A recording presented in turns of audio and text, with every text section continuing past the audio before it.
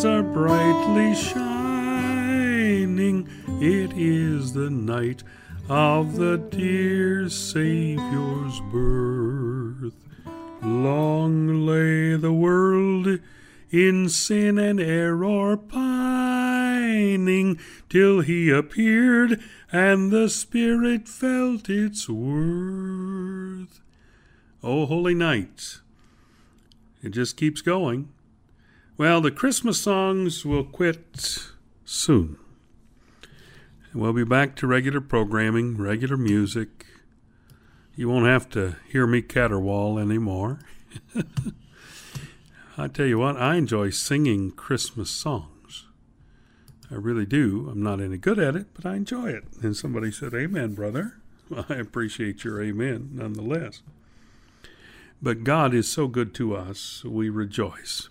You're listening to WHCB, Bristol, Kingsport, Johnson City. We're looking at this series of prophecies that were made in the Old Testament and fulfilled in the New Testament concerning Christ's first visit and his living on this earth and his sacrifice of himself, his death, his burial, his resurrection, his ascension. We started with the Christmas prophecies. We're now into the prophecies of his ministry, and we are in Malachi one more time, the last book in the Old Testament, Malachi.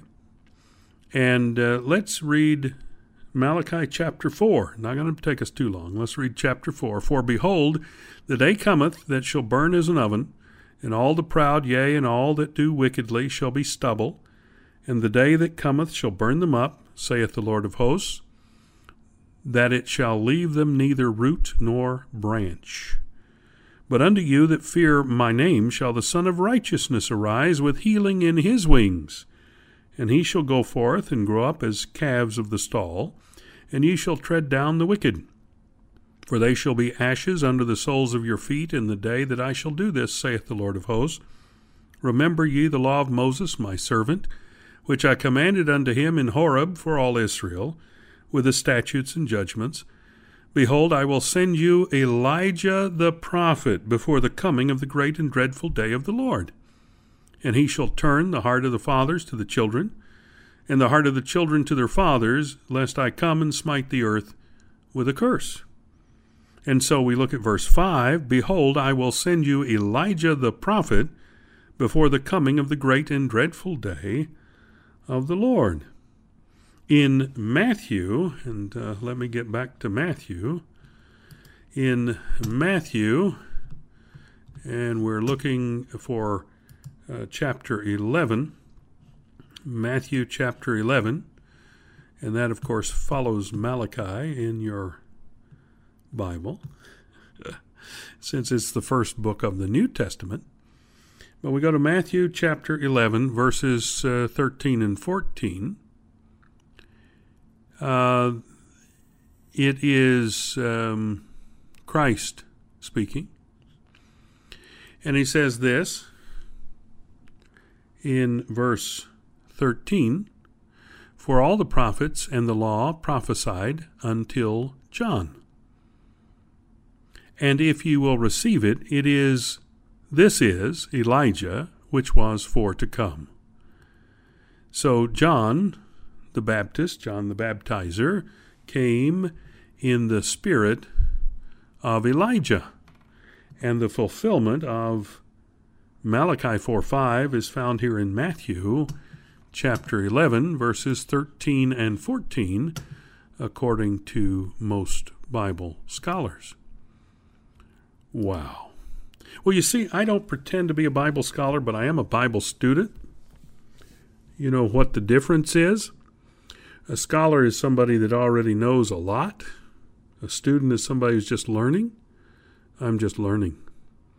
I've been at it for a long time, since I was a child, since I was a babe in arms.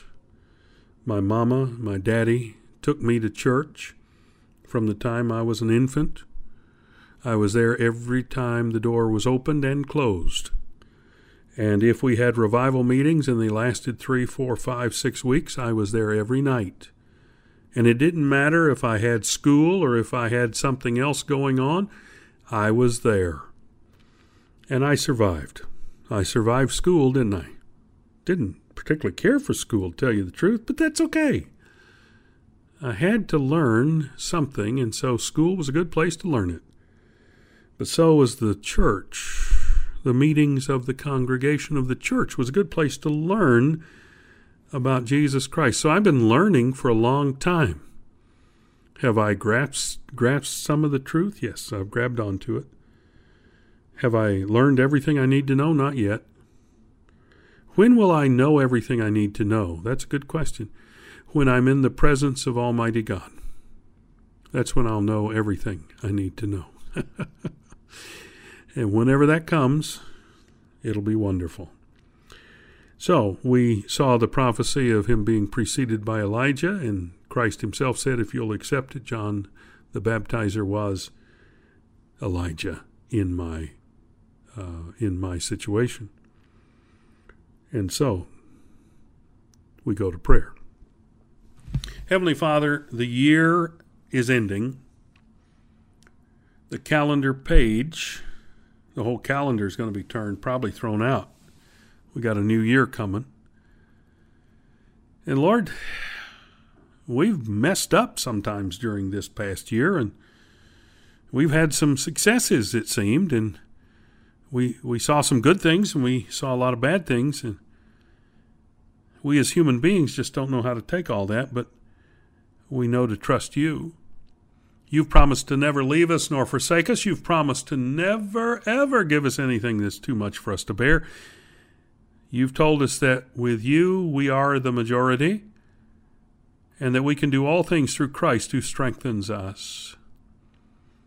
And Lord, I'm reminded of that as I look back on the year and see the failures and yet see the successes and realize that all things that were successful in whatever fashion were a result of your working through us. Thank you for these dear friends that prayed for us during this year, that gave to the work of WHCB, that considered what needed to be done and did it. We thank you for that. We thank you for them.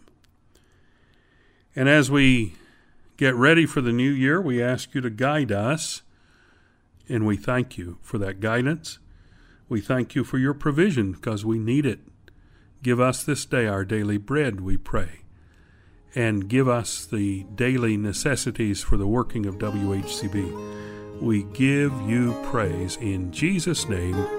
Amen.